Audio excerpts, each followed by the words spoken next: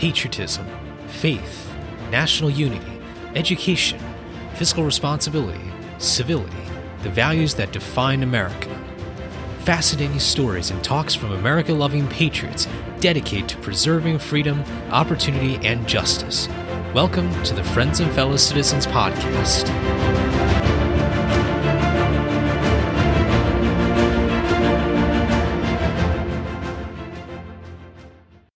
Hello, everyone, and welcome to episode 90 of Friends and Fellow Citizens. I'm your host, Sherman Tylowski. Thank you all so much for joining me for this interview episode.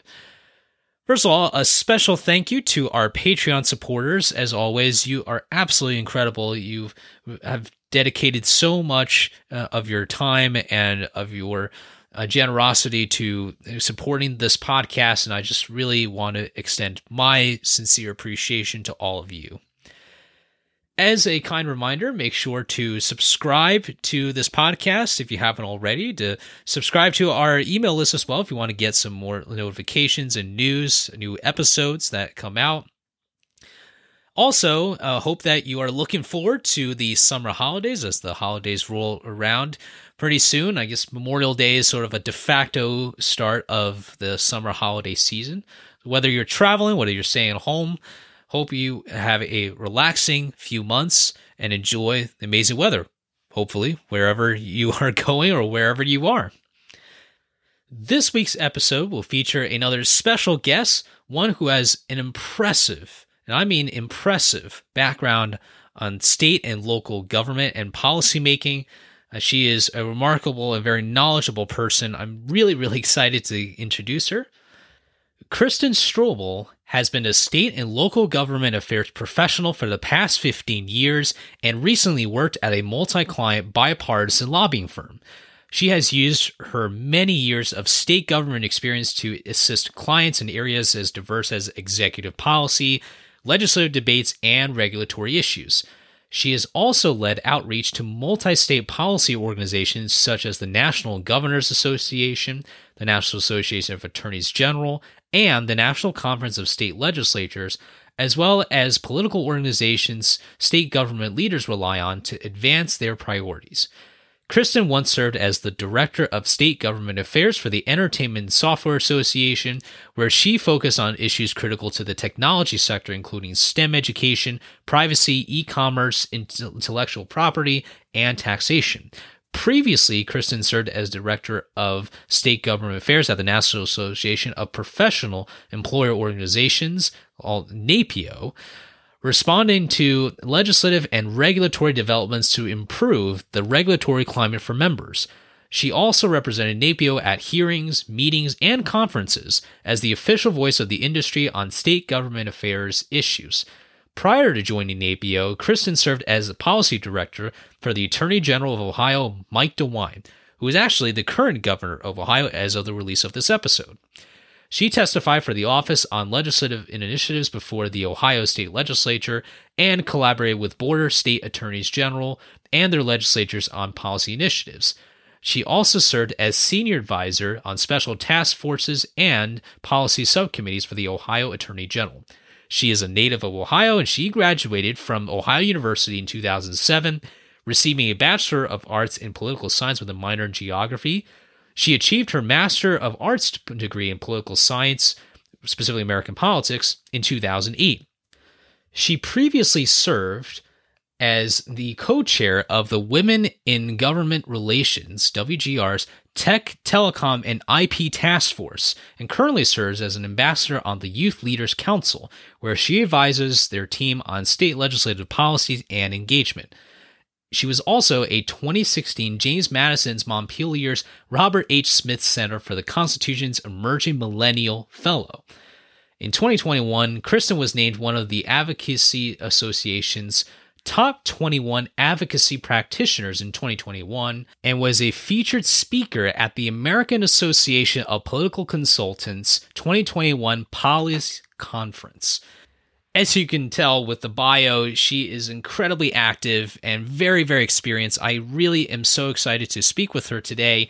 And now I'd like to welcome Kristen on to our program. Kristen, thank you so much for coming on to Friends and Fellow Citizens today. Thank you for having me, Sherman. I'm excited. Well, first of all, I want to thank you so much for coming on our program. As corresponding with you earlier, you have a very busy schedule given the kinds of work that you're doing. So from the bottom of my heart, really, really thank you so much for taking some time today and to share a little bit about your knowledge and experience with our listeners. And I guess that's where I want to kind of start here, which is tell us a little bit about how you got interested in politics or policy making, and why you feel that this field of politics, specifically like state government and local government affairs, is so important to you and your career. I think that's a good question. For some young people, they have no idea what they want to do for their career or later in life. I was someone that at an incredibly young age, like 6 years old, I was always interested in politics, the electoral process. I didn't really know exactly what that looked like or if my career would end up along those lines, but it did. And I'm very thankful. I'm someone that always loved social studies and history classes. And I was intrigued and encouraged by the fact that when I toured my campus, Ohio University, as an incoming freshman, there were not a lot of women involved in the political science program. And I found that to be a challenge. And so I was always had this energy and I was drawn to public policy and the electoral process, public service since I was young. So it was something that was an easy thing for me to decide when I was going to college and ultimately to graduate school that I wanted to study political science and I wanted to have a career in public service.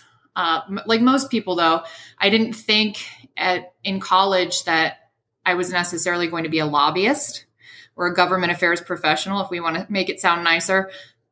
But I knew that there was something that I wanted to do to impact policy and to give back.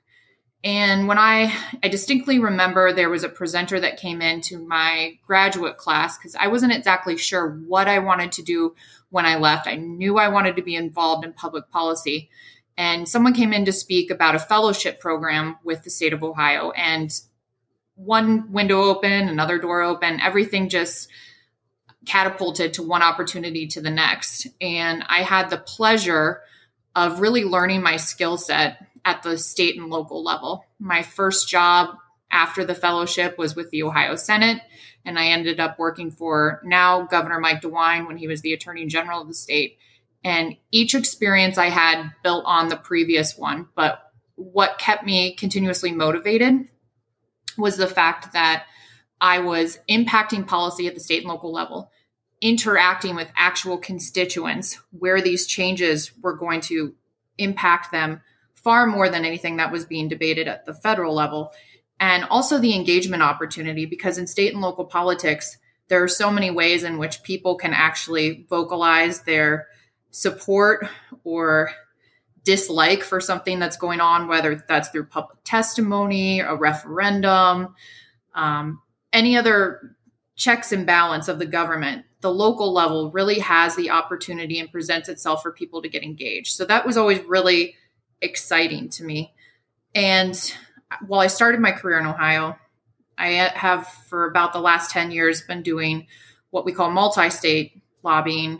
And that allows me to travel across the country, but also to engage with state and local governments in all 50 states. And that in itself is super interesting because no one state, no one government is the same. So it's been something that, like I said, is built over time, but I've loved the really grassroots part of it where you can engage with people, constituents at a local level. First of all, that's so wonderful to hear, especially about your passion about this area. And I feel like nowadays we certainly don't talk enough about state and local governments because, as you said, that really is that kind of grassroots, kind of ground level sort of policymaking. And I've imagined that you're getting a lot of frequent flyer miles as you travel all around. And I thought my frequent flyer mile cumulative number was pretty high until today. What are some of the challenges of navigating with all those different state governments? Is it kind of like navigating different cultures and just different ways that people do things? Is there something a bit deeper about what distinguishes state governments, not just based on the constitutions, right? But just how their MO kind of works, really? Well, you know, in our federal government's layered like a cake, right? We've got the federal government, the state, and then down to the local. And every single jurisdiction is different, which makes the uniqueness very enticing for someone like me, but also challenging. So there are similarities that you could see regionally. But even if you look at, for example, the state of Ohio, the urban areas, primarily during the electoral process, lean very Democratic, but all of the rural areas are very red in the state. And that is, a small, geographically small state, even though the population is large. And within just that microcosm of one single state, there's so much political diversity. There's diversity in economics, social classes, education, workforce opportunities. So just in that self in one state, that in itself is very interesting. And then when you go even more granular down to the local level, whether that's through city council or school board, these individuals are making very impactful policy changes. And as a multi-state, multi-client lobbyist, I have the opportunity to engage with them, which is very interesting. But our country is incredibly diverse, and that's not just state by state. It really goes down to the local level, in which a lot of constituents have a lot of power and influence to their local and state government, which is something that I like to be a part of. Let's go into the COVID-19 pandemic, because I think the last couple of years or so, we've seen a lot of different areas of policymaking from different states that we might not have known too much about. What can you tell us about how the pandemic defined or affected the role of state governments in their different responses, just broadly speaking, and maybe how the pandemic also affected their relationships with the federal government in terms of on the pandemic response? I think that's another good question, Sherman. When we look at the pandemic, obviously no one expected this to happen. But I think one of the silver linings that did occur during the pandemic is, for some Americans that only thought of the government as Washington, D.C., the White House, federal or congressional control, finally saw the power and influence that governors and state legislatures in their state had. Governors especially were given very limited time and limited knowledge, right? We were all unaware of what would happen next or the next steps or what impacts this was going to have on the health of the constituency in their states. And governors were really on the front line to make these decisions. And in a lot of cases, it was found to be controversial. They had mask mandates. They were mandating businesses to close. Some did so in a very egregious manner. Some decided that they wanted to keep their states as open as possible. So that in itself became a very divisive issue across the country of how these governors, who in many cases were implementing executive orders to move forward with either temporary license changes so that more healthcare professionals could provide services that they couldn't otherwise before, to essential business designations where companies that had an essential reason to remain open in the state could. And then one of the things that ended up becoming incredibly controversial, which we all know about, are the ongoing mask mandates. Now, most states and the District of Columbia, the latest as of March the 1st of this year, have ended that, but we still are dealing with and seeing some mask mandates for those of us that are frequent flyers on the planes. And so it's become a big issue. And when we look at something like the gubernatorial race for Virginia, where Glenn Youngkin won, one of the main issues during his race was about mask mandates in schools.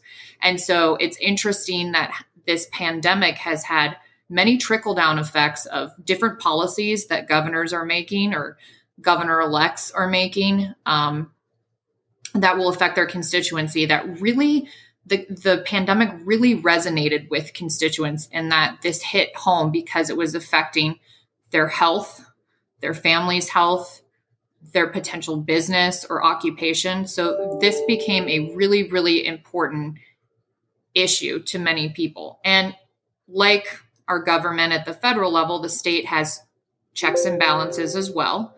And so a lot of state legislatures wanted to rein back some of the controls that these governors were putting into place. Some of their executive orders were challenged.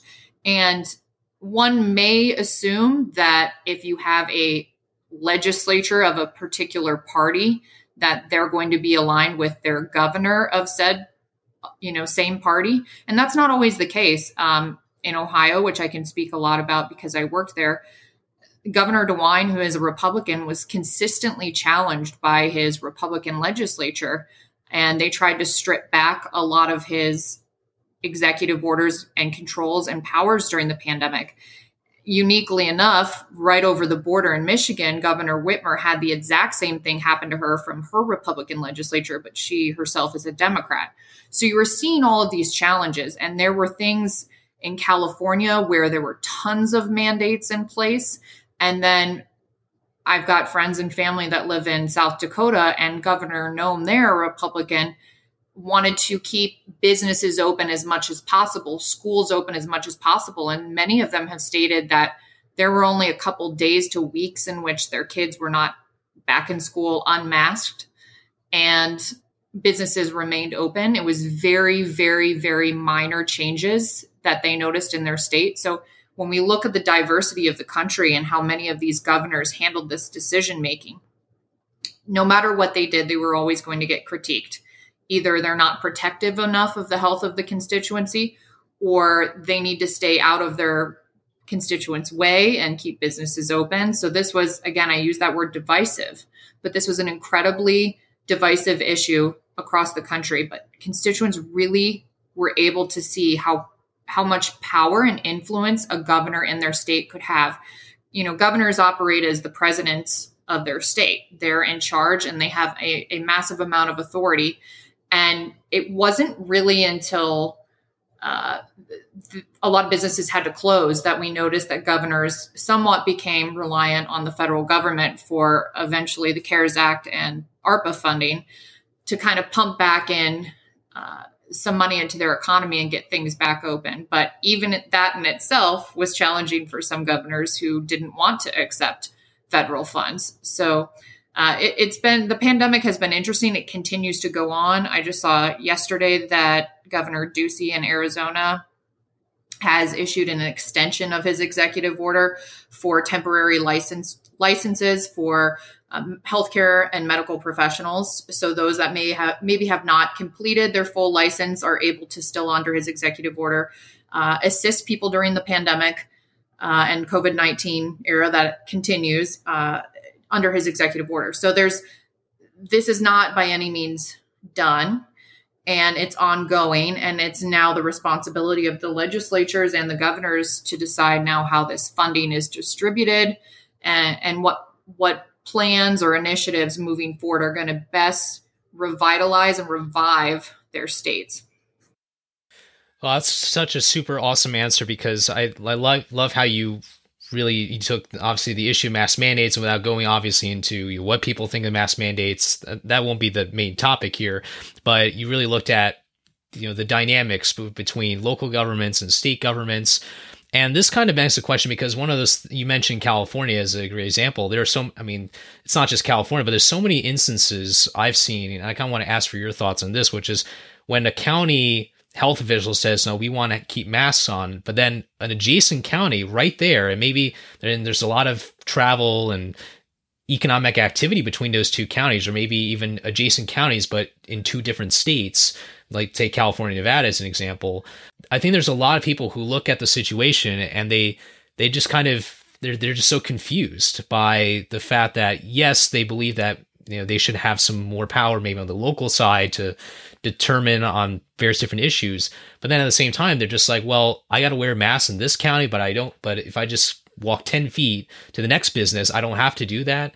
What sort of challenges are going to rise when we move on from this pandemic and we try to resolve differences in policies from local governments?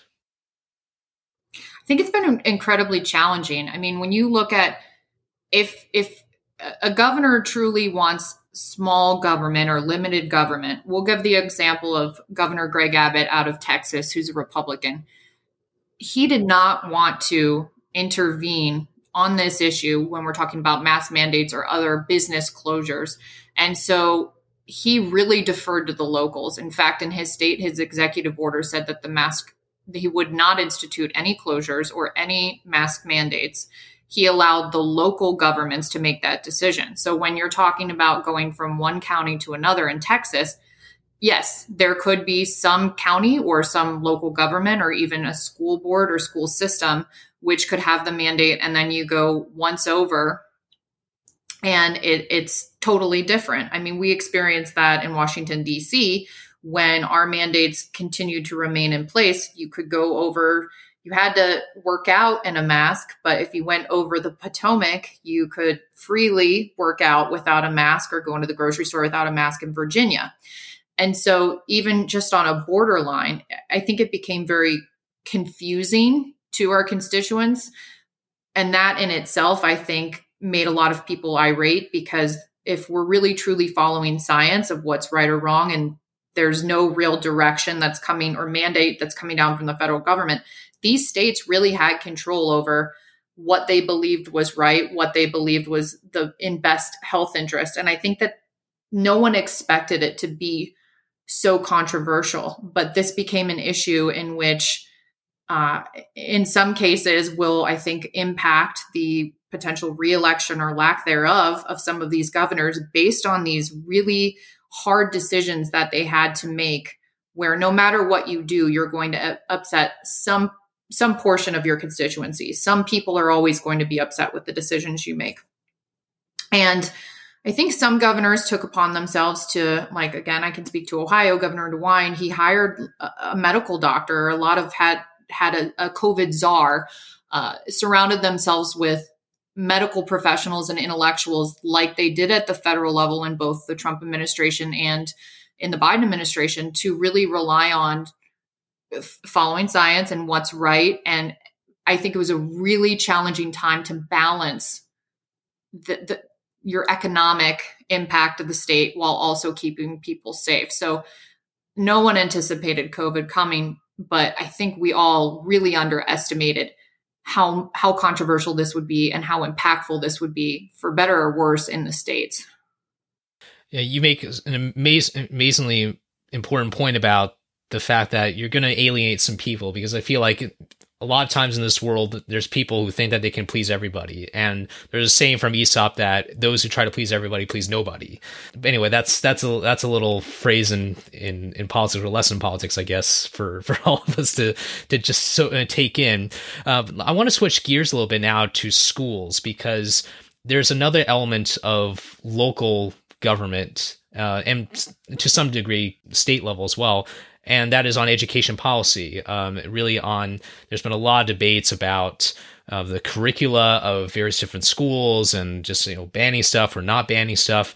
In particular, I think it's really raised the profile of school boards. So tell us a little bit about what your experience has been working with different school boards in general, and maybe how the pandemic and the emergence, perhaps, or the prominence of school boards has implications on the way we do policymaking at the local and state levels. Well, Sherman, you and I both know the saying that all politics is local. And I think that's been used since Tip O'Neill, a long time. The saying has been repeated. And it's true. I think, again, a lot of people assume that government's primarily done on Capitol Hill and in the White House, but a lot of political decisions, policy changes are happening at the local level. So like a state legislature, governor, other statewide elected officials, these really local elected officials, whether it's school board, a mayor, city council, they're making tons of changes that are germane to these issues that are popping up at the local level. And they have a lot more power than I think people ever knew or anticipated.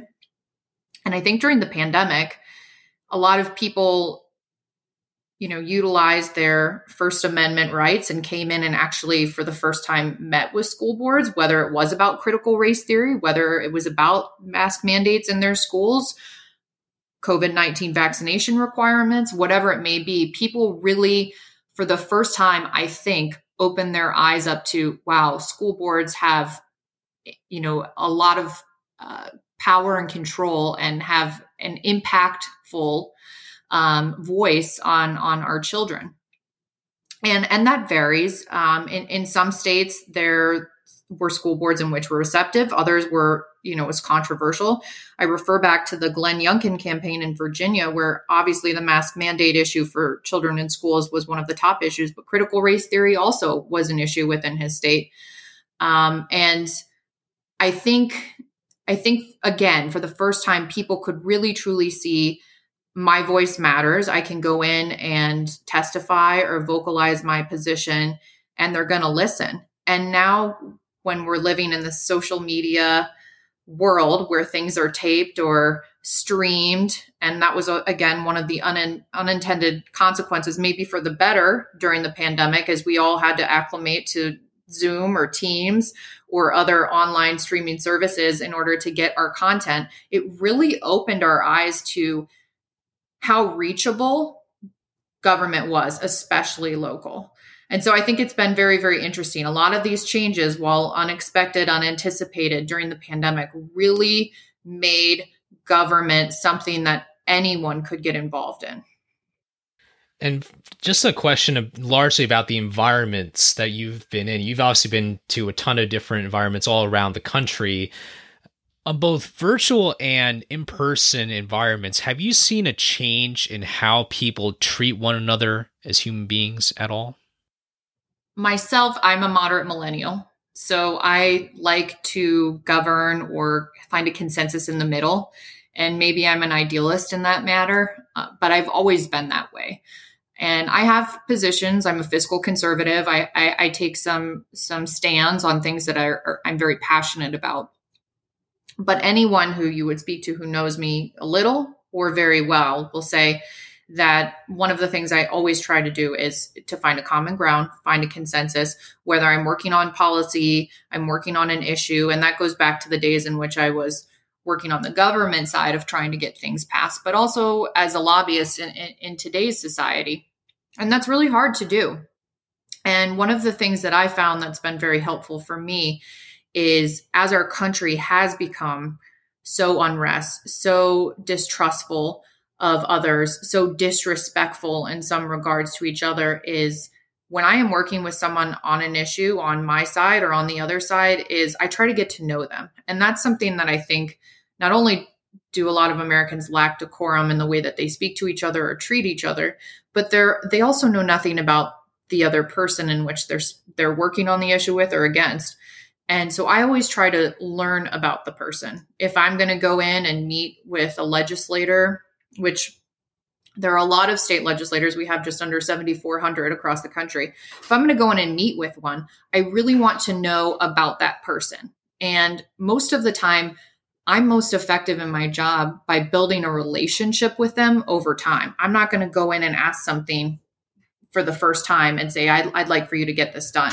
I may meet with that person 8, 9, 10 times. So by the 10th time that I go in, I can ask them about their daughter and their fishing trip.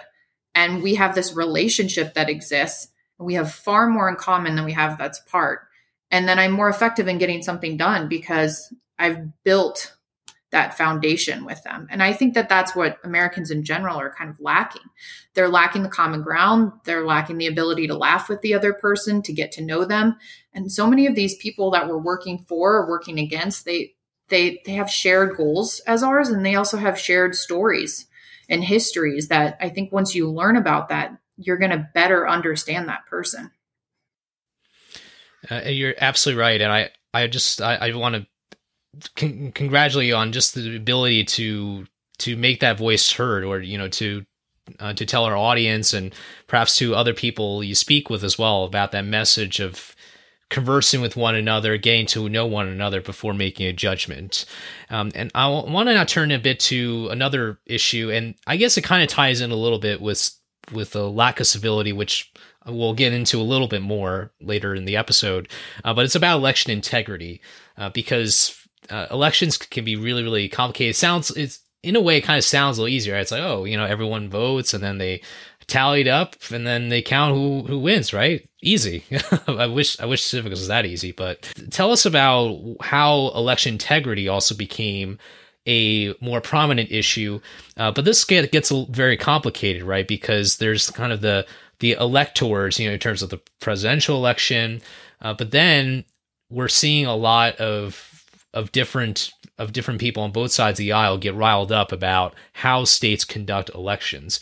What can you tell us about just the environment that you're working in right now when it comes to why election integrity all of a sudden is appearing on the state level and maybe to some degree county level, and how that is affecting the relationship between the state and the local governments in terms of how elections are counted by hand, by machine, or whatever method that people are using right now? So if you were to pick up any paper across the country, Sherman, or read any publication online, you'd see that redistricting is happening in many different states. So a lot of people may not be aware that that's primarily coming out of state legislatures, but also then the role of the secretaries of state serving as kind of the electoral guard or czar for the states. And not only are they scheduling the dates for primary or general elections, but they're also kind of the auditor of information of all of the election boards, county election boards that are coming into them, and ensuring that it's certified and correctly done. I have the unique story of my maternal grandmother was very involved in politics, and I would go vote with her, vote with my parents. And then as young as 16, I worked at a precinct at my high school. So I've been around these elections, these precincts, to see how it goes. And it's balanced. You have people from different political parties. You have judges that are there watching. You have, precinct officials overseeing everything to ensure they're volunteering their time to be there. They're doing this in the best interest to do this in the cleanest and most upstanding way possible. So I have a hard time hearing about some of the challenges that are going on across the country, because everyone that I've worked with in a precinct, at a county election board, the folks that I know that work tirelessly for the Secretary of State's office, and then the state Supreme Courts, who in some cases are now having to send back multiple times the redistricting information to the state legislature so they can get it right and get it fair, has been challenging. And it's interesting because a lot of this stuff has happened all at once, right? We've had the pandemic occur. We've had a resurgence in the civil rights movement again. And then also now the electoral challenge. And it's difficult. I mean, if you look at the state of Arizona and what there were challenges there. You look at what happened in the state of Georgia and there were challenges there. And again, when we're living in this kind of social media constant news 24/7, there are different opinions of what is right or wrong. But I can tell you, as someone who has worked on elections, that everyone, I think, does their best to ensure that it is certified and done properly. It seems like the only issue that I can understandably see as a contentious issue is gerrymandering. And even that in itself is kind of interesting to put out there, because as someone who does cover the signers of the Declaration of Independence, and of course gerrymandering originates from Elbridge Gerry, one of the signers of the Declaration of Independence. Certainly, I'm trying my best to keep his legacy as positive as possible, but one can't possibly escape the divisiveness of something like gerrymandering, which we've seen a lot over this past year. I wish, again, if I'm going to put on my idealist hat, no matter what, no matter the party in charge, you're going to get criticism from the other side. We are in a divisive political environment in which these are drawn specific ways for a reason. Will that ever change? I don't know. And again, you hear many different states across the country right now, the opposite party will do everything to complain about the way that it's drawn. I would love for it to be a more fair and unified decision, but I unfortunately don't anticipate that changing anytime soon. I wish it would, though. Yeah, hopefully we can all be united to give Elbridge Gerry a better name. All right, let's shift gears now, and this is something that you touched upon a few times earlier, but I want to get more into some of the causes of what we're seeing in our country nowadays, which is the polarization problem. It seems like it's unfortunately ingrained. It's almost like when we see two members on different sides of the aisle and they get into a fight, like, nothing we can do. It's just a couple of people arguing back and forth. But I think you mentioned the kind of the information age that we're in with social media and whatnot. What just starting from the media side of things, how do you think this contemporary media environment is contributing to misrepresentation of one side or the other, and how that maybe is contributing overall to Americans not being able to interact the same way as we probably want to in this day and age? Well, we both know with media, the most sensationalized information that's coming out is what's going to have viewers tune in or watch or listen. So if there is something, there's a combative argument on congressional floor, that's going to be of interest. That's going to be, a news clip that people are going to tune in to watch. They don't want to watch Senator Rob Portman from Ohio shaking hands with Joe Manchin from West Virginia because they like each other and they got along on some issue. That doesn't seem to resonate with people as something that's interesting to watch. And that's sad, because I think when you look at even when President Joe Biden served in the Senate, it was known as he was friends with people on both sides of the aisle. It was more congenial. The upper chamber got along a lot better. And now it seems that there has been, over the last couple of years, a new class of certain freshmen especially that are coming in that are capturing the audiences for the quick news clips, by saying something controversial, doing something controversial. They even had the platform of their decisions to wear a mask or not on the floor that were even picking up news. And I think it's become very combative. And we've talked a lot about the kind of lack of decorum or lack of unity in the country. And I think that's something that as we heal during this pandemic and hopefully, seeing the light of the end of it, that people need to come together more. I don't like how we as a nation have become more and more divided. And I don't think just saying or doing something so you can get on the news for 5 minutes is the right way to handle your platform as a legislator and elected official. And how can state and local governments play a role in healing divisions? And I know that might sound a little crazy as an idea, but it seems like there's so much tension on the federal level that we often forget that there's that more local level or the more on the ground level of policymaking. Are there any things that you hope to look for in state and local governments and how they can play a role in not only maybe bridging political divides, but maybe just working together maybe on civics, learning about those same state and local governments and how those are important to citizens on the ground? So I'll answer that twofold. I'm an ambassador for a group called the Millennial Action Project, known as MAP.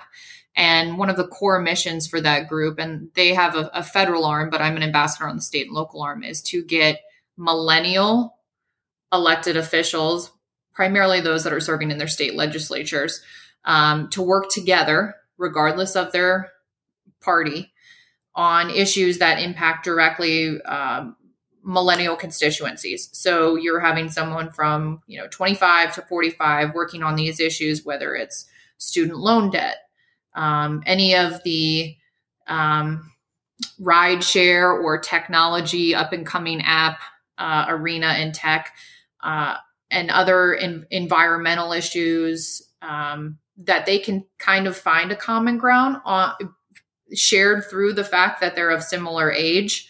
And they've had great success, and they have these state chapters across the country in which millennial elected officials are coming together and actually getting stuff done and passed out of their legislature, signed by their governors, and impacting positively their constituents across the state. And then I think the second answer about what we could do moving forward, or what local elected officials could do moving forward, is exactly what I said earlier, of learning about the other person. When I worked in the Ohio Senate, a lot of the senators, regardless of their party, got along really well. Truly they did. And it was the fact that they were going out to dinner or lunch with each other, or sometimes they would drive from a neighboring district with one Democrat, one Republican driving together. I mean, we've seen that sometimes with members of Congress, and they'll even end up putting it on social media to show how they get along.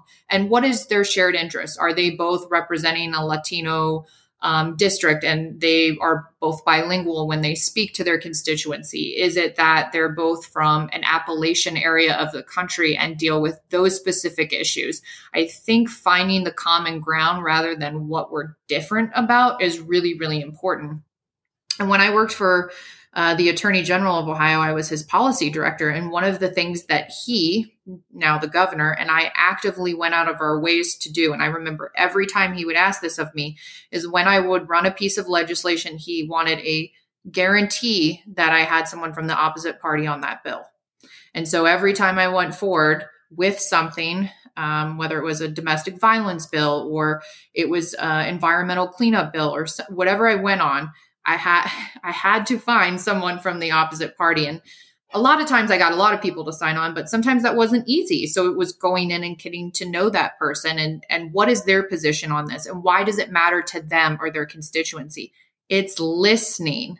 It's building a relationship and knowing the person that will lead you to success. And that will bring us together. Sounds like quite a treasure hunt in the Ohio legislature for you, right? Yeah, at the time, and I'm going to age myself, but at the time it was a lot more bipartisan. You know, a lot of we are seeing the trend of a lot more state legislatures are shifting, you know, significantly so to one party, just like in California, Democratic coast, it's that way. And a lot of middle America, it's a lot more red. But when I was there, it was a lot more bipartisan, but still there were challenges that I was faced in order to get these things done. And I liked having someone from the opposite party on the piece of legislation that sometimes they brought really valuable intel and positions that would make the bill even better, which is important. Having those co-sponsors from the other side, hope that it becomes a bit of a tradition, you know, something that is just kind of passed down, to freshmen at various different legislatures. Now I want to turn to just overall, how we can get people really involved in state and local governments. I mean, you touched upon that a little bit with your segment about MAP, but in particular, you obviously very, very passionate. I've truly admired this about you. You're truly passionate about bringing more women into politics. It's something that we've covered before in our podcasts. So what are some things that you've seen and that are encouraging, but also some things that you want to see a bit different in terms of growing that pie, if you like, of public service across women of different backgrounds, and just making the United States a better place for civic duty and for public service for all kinds of people. So I think our best form of government is a representation in which is diverse, right? We need to represent the constituents in which have elected us. So whether that's electing more women, more people from, diverse backgrounds regionally, economically, that's race, if that's sexual orientation, I'm all for getting more people interested in public policy, interested in running for office, interested in testifying or meeting with their legislators. There's so many ways in which you can be impactful in the public policy process, even by not running for office, right? I mentioned earlier, you can go in and testify, you can write letters of support. The local component really gives constituents across the country the ability to get involved in the political process. And I think that gives a lot of people a platform to be heard on these issues. But I am very passionate about working with women's groups. I'm very involved in Women in Government, National Foundation of Women Legislators, and then Women in Government Relations, all of which are organizations which really try to work with women to either run for office or on the private sector side has tools for us to support women that are in office and to get more people just in general to run. They say with most women, they have to be asked to run rather than like a lot of men, they just decide, yeah, I think I can do this. I think I'd be good for this office. A lot of women need the recruitment in order to do so because it's often balancing a lot of different plates in their hands at once, with their personal and professional life. But it doesn't just have to be women. I'll reiterate that again. The more diverse, if it's a millennial legislator that, is representing the district of the university that they just graduated from, I don't think that there needs to be one specific recipe of the right way a legislator needs to look or implement policy. It's more about that the diverse representation will make us a better country overall because we're hearing from so many different voices rather than just one. Excellent. I really commend your efforts and obviously the efforts of all those people who try to bring more people to public service. I think it's always a great thing. There's a specific part of your bio that I want to ask you about, and I guess it's not too surprising since our program is named after a founding father, but there's another founding father who I mentioned in your bio. You were a 2016 James Madison's Montpelier's Robert H. Smith Center for the Constitution's Emerging Millennial Fellow. Would you mind sharing a little? Yes, exactly. Would you mind sharing a little bit about that experience, or maybe just the takeaway that you got from that experience with Montpelier? And by the way, anyone who wants to make a great trip to Virginia, I've been to Montpelier. It's a wonderful place. So, just tell us about how that experience was, and maybe what do you think of James Madison? Maybe had a better impression of him. Yeah. So I think that's a great question, Sherman. And I think you're going to know this. James Madison, 26 years old, was like making all of these, impactful decisions, whether it's the writings that he was doing, speeches he was giving, and a major focus of the program was to attract and recruit young individuals, both sides of the aisle. So the program that I was a part of, everyone was under the age of 30. We all held some kind of public policy position. There were people there from the Hill, people there from state government. There were lobbyists, nonprofits, PACs, grassroots. We were a mixed bunch, but the common ground that we all shared is that we were young. We were millennials. We were impacting change. And we went through, it was partially educational in that we went through and read a lot of James Madison's papers and saw how he applied his decision making, and in today's society, how we would look at that with, current events that are going on and how we would make decisions. But also it was a learning experience, not only by just touring the property, we stayed there for the full week, but it was meeting other historical entities, finding the people that were surrounding him that led him to where he was to become so successful. And I don't think, maybe you and I know this, Sherman, but maybe your listeners don't know just how many impactful decisions were made by young people, by young founding fathers that to this day, I think have set a precedent for having a voice and speaking for a constituency in which is often unheard. So it was an amazing experience. And I would encourage anyone like you have mentioned to go out to the property if you have not, and to learn a little bit more about James Madison, because he was a great person and a great resource if you really want to know the history of the country. Wonderful. He certainly did have a wonderful resume, and for the record, I don't think he had an official resume. It's not like he went on a LinkedIn and it's just like, oh yeah, let me put down what I've written, what I've spoken, because probably be the longest LinkedIn profile I've ever seen. Let's kind of tie this all in together. I frequently speak about these values, these particular 6 values from Washington's Farewell Address from 1796.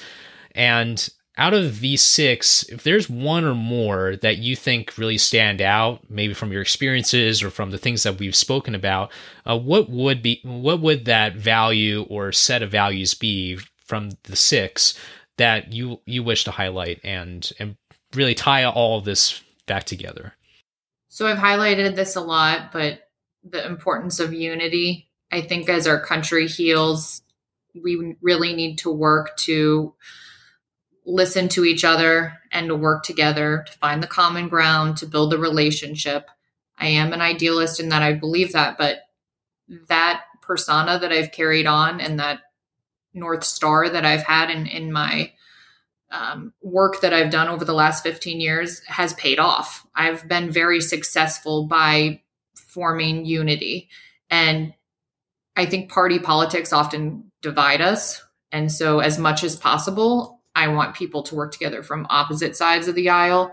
I know Washington highlighted that the more that we emphasize or give power to political parties, the more we will potentially divide each other. And we are seeing that right now.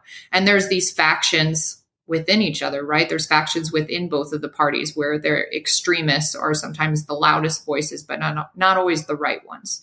And so unity is very, very important. Obviously, I've spoken about fiscal responsibility. I think being selfless in a lot of ways, listening, being selfless. Washington, as we both know, stepped aside from his office. He could have continued to serve and only served 2 terms and decided, I'm going to put the country first and myself second. And I think that in itself is what we need to focus on is very commendable, is being selfless and caring for the greater good. That's more important than all of us in order to make changes. And so he was a remarkable person. I don't think anyone will challenge that. The fact that we still are talking about him today, there's a reason for that. But a lot of his principles, his foundation, I think are things that I would point a lot of Americans to, hopefully, so that they can listen and learn from his example, because, he's one of our best presidents for a reason. Amen to that. Really appreciate that connection with fiscal responsibility and national unity as 2 core pillars of our country and of the farewell address. Now I'd like to give you an opportunity to share any advice you have for people, whether people are interested in serving at the state or local level, even the federal level, or anyone who is looking to work for a nonprofit or some other capacity. What can people do to be more active, and any closing remarks that you'd like to leave for our audience today? Well, I appreciate that. I go back every year, sometimes twice a year. It's been a little bit less, or I've done so remotely during the pandemic, but I go back every year to my graduate program at Ohio University and I speak to students. A lot of up and coming or young politicos, if you will, want to immediately go to Capitol Hill and become a chief of staff. And one of the things that I try to advise them on is to be patient, one step at a time. Every door or window that I said had opened happened to me at the right time for the right reason, because I was working hard. And I speak to them because a lot of students at universities are hearing these really accomplished speakers talk about, I became a CEO after this, but sometimes the most important thing is to hear like what I did after year 1 or what I did after year 5 to become successful, and really getting the tools and the skill set of what to do in your immediate steps. And then going back to the fact that all politics are local, I think when we see the trajectory of a lot of members of Congress, almost all of them have served in some local capacity first. So you have to build on your resume, whether that's in an elected capacity, starting at school board or city council, becoming a mayor or state legislator, moving up to become a governor or a member of Congress, or if that's on, the nonprofit or the volunteer or the private sector side in which you're volunteering or you're working in a position. I think one step at a time, building up your goals over time, putting in the time and effort, you're going to learn so much. And then I think also with local government is there's no mandate for a time in which you need to get involved. You can get involved if you're 7 years old or 77 years old. There's nothing stopping you from getting involved in politics, and it can be as much or as little as you want. And that's where state and local is so important, because those are really the laboratories for thought process and the starting point. Sometimes significantly more impactful than meeting with your federal delegation is meeting with state and local where the action's happening. So I'm passionate about it. I hope others are. I encourage people to get involved as you would like. But just know that local is exciting, and your voice will be heard.